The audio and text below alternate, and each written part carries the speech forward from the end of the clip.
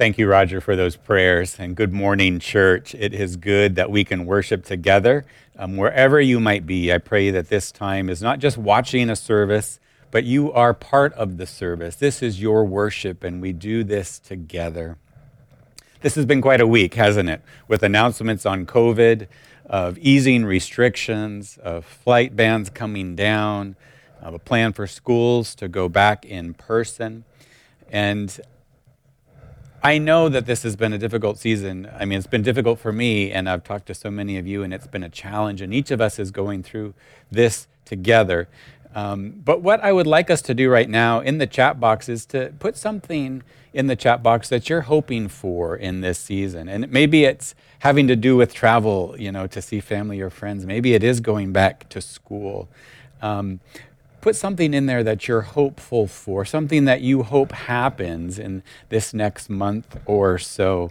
I know we've had so much delayed gratification, delayed hopes. If I get my hopes up, then will I be more disappointed? But it's not natural for us to keep this sort of hesitation on hope. And so as a way of connecting, go ahead and put one of your hopes into the chat box, and as a community we can kind of see where we're at together in this. As we worship virtually and socially distanced, we still long to be connected. So go ahead and put one of your hopes in the chat box for this season, and let's lift those up.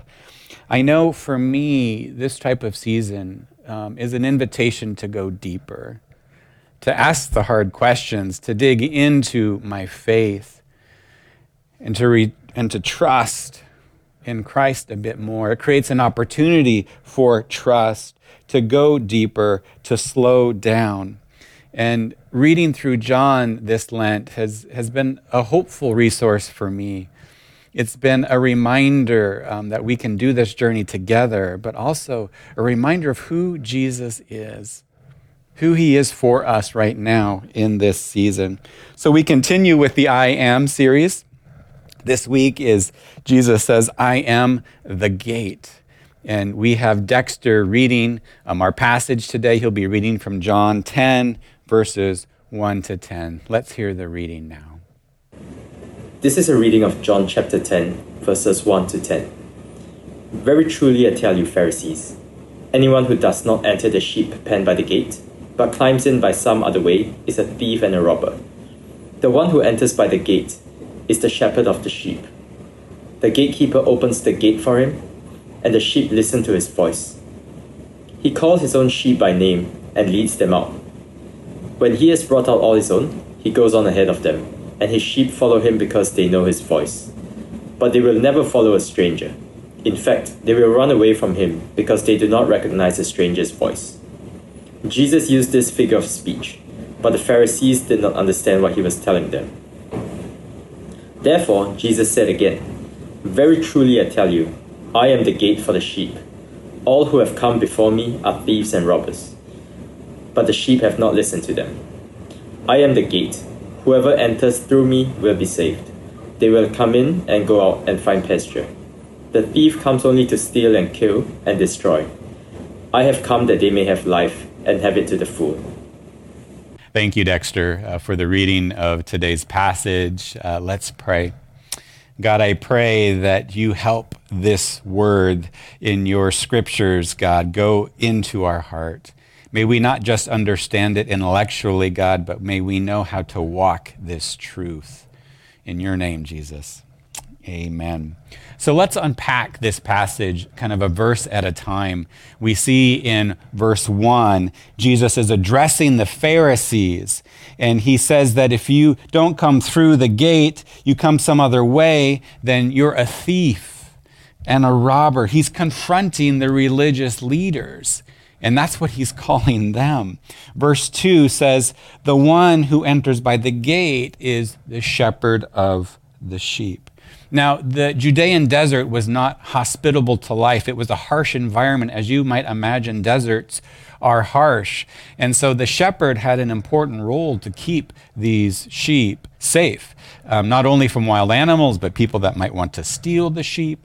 And so at nighttime, they would be put into a sheep pen, and it might be, up against a canyon or a culvert to try to keep them safe. So there's only one way in. There might be a low fence that's been made with rocks, and there's one entryway, and the shepherd might put thorn bushes or something to block the entryway, or he would put himself in that place.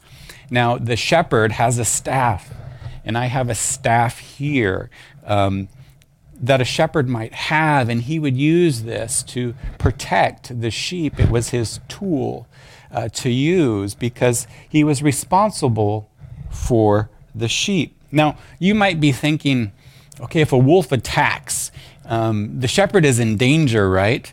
And you've got lots of sheep. Maybe it makes sense to throw one of the sheep as a sacrifice to the wolf. And so the wolf will eat that and you and the other sheep would be saved. That might be a practical or even a rational thing to do. But that is not what the Good Shepherd does. He doesn't sacrifice us for that. He is the one who stands in harm's way because he is a good shepherd. Okay, so that's the shepherd. Verse 3, the gatekeeper opens the gate for him, and the sheep listen to his voice. He calls his own sheep by name and leads them out. So what do the sheep do? The sheep, they listen, right? They have to listen to their shepherd, right? Their lives depend on it. The shepherd is keeping them safe. The shepherd leads them to places of food, of water, of nourishment. They're dependent, literally, for their health and for their lives and for their flourishing on listening to the shepherd. And the shepherd protects them and provides for them. Now, Jesus is, of course, using this as an analogy for himself. And so the sheep have to know the voice of their shepherd. And we're often, I'm often asked, how do I know it's God's voice? And we have taught on that before, and so I'm not going to spend too much time on that here in this sermon, but some of what might help us to discern God's voice is knowing that the Holy Spirit speaks to us, and it's the Spirit of God, the Spirit of Christ. So it's congruent with who we see Christ as in Scripture. That's the voice that comes to us. It doesn't argue. It doesn't try to convince. It doesn't push away. It speaks. It's self-authenticating. It will encourage. It will comfort. It may convict, right? Some of the things I've heard, now I've never heard the audible voice of God, but I have had nudges in my heart, in my spirit. I've had words in my head. And some of those things have been, they're definitely consistent with Scripture.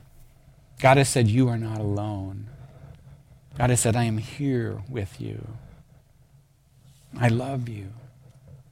Sometimes when I'm ministering to other people, I might have a word for them that I believe God is nudging me to share with them. And some of those things have been, God sees you. God is with you in this time. God accepts you. God loves you. So his voice will be consistent with Scripture, and it'll have a tone to it that looks and feels like Christ. So we have to distinguish the voice of the shepherd from other voices, maybe voices in our own head, maybe the voice from our parents, right? Voices from authority figures, voices from teachers, and even voices from the evil one. The evil one's voice will be condemning. It will be isolating. Remember the serpent in the garden. The serpent is interacting with Eve, and the serpent wants to isolate Eve. We know Adam is there present, but Adam is not involved in the conversation. So the serpent isolates Eve, gets her in her own head. The serpent doesn't go, you know what, maybe we misunderstood God. Let's go talk to God and see what God thinks about this, right? No, the serpent says, you must have misunderstood God. God must not trust you. You're not as special to God as you thought you were. And so it's a very different voice from the voice of the shepherd, right? It says you've blown it, puts you into shame, tells you God isn't with you anymore. It leads us away from God. It leads to death. It isolates us. And those are voices, maybe from the evil one, but maybe from people in our own lives that we can be stuck just hearing over and over again. Maybe when we've made a mistake. Maybe when we've had a conflict and it didn't go well. Maybe after, a difficult time in the workplace, we'll play these tapes, and those aren't the tapes from the shepherd. Those are tapes from other places, and we need to be able to recognize them and to set them down. Let's carry on in the passage with verse 4. When the shepherd has brought all of these out of his own, he goes on ahead of them, and his sheep follow him because they know his voice. So what does the shepherd do? The shepherd calls the sheep. He knows them, and they know the shepherd. He calls, and they listen. And how does the shepherd lead? He goes out in front of them, and they follow him. He's not driving them. He's not hitting them with the stick, right? He's not pushing them, right? Sometimes in the Christian life, and I know some pastors have thought this, that we have to beat the sheep. We have to get them ready for Jesus, somehow taking on this role that God does not call us to, and he himself does not function that way. So we see the shepherd leading and the sheep following. The passage carries on. The sheep won't follow a stranger because they don't recognize the stranger's voice. Now, as far as I know, nobody in our congregation has been a shepherd or is a shepherd. But there's this great video that I want to show to you that illustrates this very point. I love that video, and it illustrates the point that would have been familiar to the original audience of Jesus. They would have known this reality. And as I'm looking at those sheep, I'm like, I want to be one of those sheep that listens to the voice of the shepherd, that responds, that follows him, that's drawn into who he is. And this is what Jesus is trying to tell the Pharisees, those people who should have known most, had the most knowledge, were spending the most time studying about God, and yet did not recognize God in their midst. So we need to be thoughtful about the voices that we're hearing. We need to be aware if a voice is isolating us, that we probably should share that with others, share with people in our life group, share that with the pastor, take away some of the power from the evil one that wants to give us lies. They've called him the father of lies, right? So share that, what you're hearing. Get help from the community in discerning. But also, regularly spend time with the shepherd so you get to know his voice more and more. Spend time in his word, and I hope that you've been going through John on a daily basis. If not, now's a great time to start. Spend time in prayer, not just talking to God, but listening for him to respond to you. See, we listen to all sorts of voices, right? We gather here, on Sunday for worship for about an hour. You might be in life group, you get some more time. You might be in study and prayer. But there are other voices that influence you, right? What is the media that you're consuming? What is the news that you're watching, right? What are the political opinions that you're subscribing to? Sometimes we can fill our head the whole week with these counter voices that actually begin to influence our faith more than Jesus himself does. And we get sort of this warped perspective of how we're to live out our lives, and we don't spend enough time with the shepherd to hear his heart for us. I know for me, just turning down some of the media, some of the news in this Lenten season has been important. Now, of course, it's good to be well informed. It's good to analyze ideas. I'm not saying that, but look at the sources of the things that are feeding your soul in this season. Verse 6, the Pharisees, the very ones who should be getting it, don't get it, okay? And verse 7, therefore, Jesus said again, very truly, I tell you, I am the gate for the sheep. He declares that he is the gate, right? It carries on in verse 8, all who have come before me are thieves and robbers. See, he confronts the Pharisees again with harsh language, right? They don't have a right to the sheep. They are harming the sheep in what they're saying to them and the burdens that they're giving the sheep. And then verse 9, I am the gate. Whoever enters through me will be saved. They will come in and go out and find pasture. Jesus repeats this I am statement that he is the gate. And if you enter through him, that you will be saved. Now, what does it mean to be saved? This was the narrative that I grew up with. You say the sinner's prayer. You accept Jesus into your heart so that you can go to heaven when you die. That's how I came to faith. There's only one problem. It's not biblical. See, Jesus says he's the gate and those that come to him will be saved. But what does that even mean to be saved? Let's step back for a moment and think about the context that Jesus was in. So his scripture, right, and the scriptures of the Pharisees we call the Old Testament. Of course, they didn't call it then. It was just their scripture. And we know the story of Israel and God's redemption through them, that they would be his people, right? They would have relationship with God and they would live that out and change lives. They would live lives of justice and holiness and righteousness, and that they were meant to be a blessing to all nations. It started with them, that it was meant to go out to the whole world. Now, we know the story of Scripture and that Israel wandered away from God, that they were not faithful, that they were defeated and they went into exile. And then we have about a 400-year gap between them and our New Testament. But the Old Testament doesn't end with how are we going to get all of these people saved into heaven. The Old Testament ends with the question, when will God send the Messiah to be the king of Israel? When will God come back as king? Was their question, was their expectation. And Jesus is showing up and saying, I'm that person. Now, he wasn't meeting their expectations. They were looking for a king that was going to overthrow Rome, right?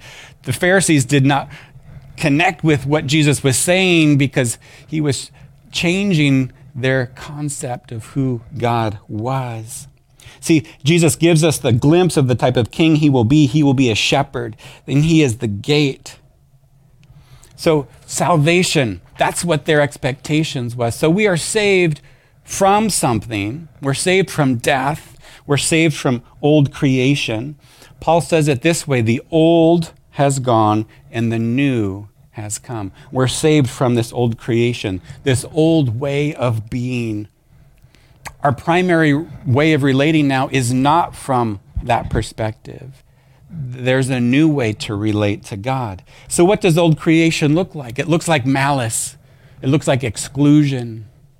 It looks like gossip, greed, and lust. These types of behaviors lead to death, lead us away from God, and sin becomes its own punishment. It's self-consumptive. It consumes itself. For example, with porn. Now, porn is wrong because it exploits women, right? But porn is also wrong because lust itself consumes. It demands more and more and delivers less and less. It takes on a form of idolatry. We begin to sacrifice time for it. We might sacrifice relationships for it. We might sacrifice our character for it. So when God warns us against sin, he's not saying, I'm here to stop your fun. He's here to say, I'm trying to lead you to life. And sin leads to death. He's saying when you engage in those things like anger or rage, it opens you up to the dangers of the powers and the principalities, to self-destruction, harming yourself and harming others. Right now, we live in this overlap of already and not yet, right? Between old creation and new creation. This present age and the age to come, we experience still this old creation, right? We know our own bent towards selfishness, but we also get glimpses of new creation, of forgiveness, of flourishing. I think of it a bit like a teenager, right? they're moving out of childhood and into adulthood. And sometimes they can connect with that younger version of themselves. And sometimes they're on their way to maturity and they can also step into those places. And so it's this overlap time. And we are in that overlap time right now in God's kingdom. So life in this present age, life in this old creation feels normal, right? It says that I have to get back at that person when they do something to me. It means I can take revenge when somebody offends me. It means I can respond in anger, right, to the taxi driver that cuts me off on my bike. It says, of course, I have to stand up for myself. Old creation invites us into ways of relating that seem normal to us because it's how the world works. But it isn't meant to operate that way. It isn't meant to be that way. So salvation is being saved from death and old creation. So we're saved from something, but we're also saved to something. We're saved to new life, this new life in the present and this new life in the future. See, heaven's rule, God's rule, is happening and starting now. And we get to practice it and we get to live it out right now in these moments. We're saved to this new life in God's kingdom. We get to be a part of that. Salvation is not evacuating people out of earth. It's bringing God's kingdom here and now and being people of that kingdom. And we are saved through the gate. And who is the gate? Jesus Christ. As we're in connection with Jesus, as we're in relationship with Jesus, we open ourselves up for God's work of new life in our lives. We open ourselves up to the new creation happening in our lives and in our world. And this is in contrast, as we see in verse 10. We see the thief comes only to steal, kill, and destroy. And Jesus says, I have come that you may have life, and life to the full. He is telling the Pharisees that their way of following God is actually stealing and killing and destroying. It's a leading away from God. See, St. Augustine says it this way: you are what you love, meaning you become what you love. If you love money, chances are you're going to become greedy. If you love being right, chances are you'll become self-righteous. It might even be in this COVID season. Look how well I'm following all the rules that the government has given me. And look at how badly those other people are following the rules. I'm doing this so well.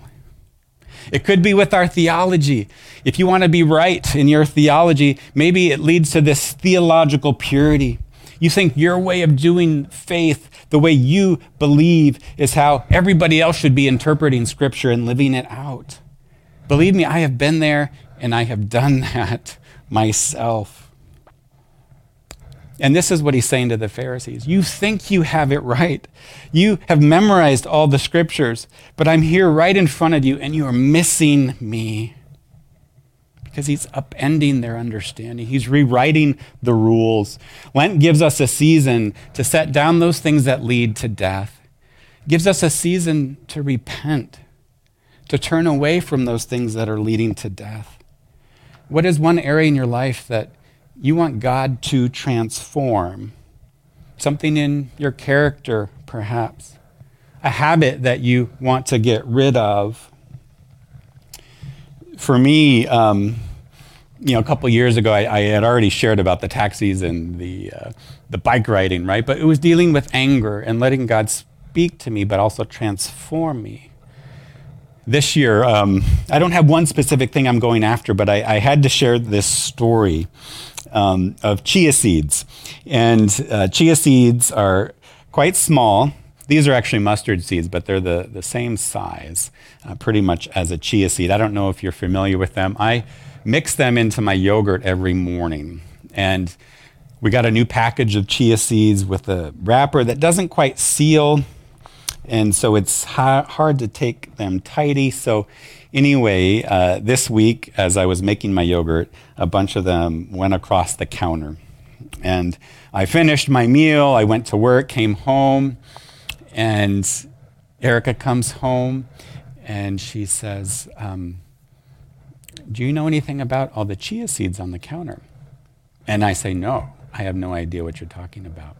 Now, there's only the two of us living there, right? So, of course, I knew it was me, right? And she knew that it was me. But as we began to talk and kind of joke about this conversation, it also gave me a chance to reflect, like, why did I respond that way? It was kind of, funny and humorous, but at the same time, what I was saying was, don't bother me, right?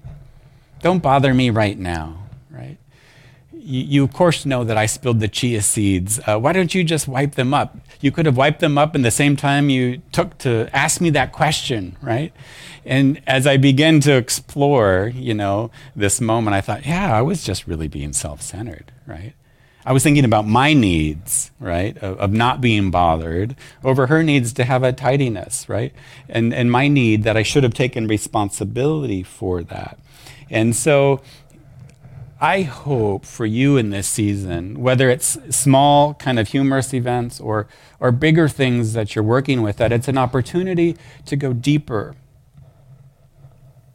inside your heart, to bring those things out before God and let him speak to you. Next, and this really comes from Paul on salvation. Salvation says we have been saved, we are being saved, and we will be saved. And this comes from 1 Corinthians 1:18 and also 15:2. There's this three parts, this three times of being saved. We have been saved as followers of Jesus, but we are being saved in the present. It's this overlap, right, of old and new creation, of working that salvation out. And we will be saved. It's a journey and it's a process. And God is at work in each of these spaces. Jesus says, I have come that you might have life and have it to the full. See, Augustine's quote, you are what you love, works in the negative, but also in the positive. If you love Jesus, guess what? You're going to become more like Jesus. That is what full life looks like. It looks like intimacy with God, intimacy with others, healthy relationships, both vertically and horizontally, a flourishing life for you, but not just for you, but every person in society, those with much and those with little. It means we all get to enjoy this new life. See, there's two locations in this verse. There's inside the sheep pen, which we've mostly been talking about, and that's a place of connection with the Father, but also connection with the other sheep, right? There's a safety there. But then there's also outside the sheep pen, and Jesus leads us out into the world as well, because we have to live in this world. And we can experience abundant life in both places. We're meant to be in both places. As a community, we need one another, but we also need to be out in the world. Sources of light pointing to the light, helping people to connect, to grow. See, Jesus welcomes us in, but he also sends us out. So life to the full is doing good works in this world, right? Whether it's with our ministry partners, whether it's in the workplace, whether it's in your school environment, it's helping to bring who God is and that full life into all of these places. Jesus says, I am the gate. Let us pray. Jesus, we thank you that you are the gate. God, and I pray right now, maybe for those who are still thinking about, are you trustworthy? Are you somebody I can follow? Are you the gate to that abundant life? And I pray if that's you right now, that this might be an opportunity for you to take steps towards Jesus, that it would be an opportunity to begin trusting in him, to begin walking with him in relationship. And Jesus welcomes you. And if that's you right now and you want to take those steps, I pray that you share that with somebody, in your life group, you share it with a pastor. And so, God, we thank you that you are the shepherd. You are one who welcomes us in and sends us out. God, I thank you that you are faithful and you are trustworthy, that you are the Prince of Peace. Jesus, we know that peace is not found in the absence of problems, but peace is found in your presence. So I pray for your presence to be filling us now. In your name, amen.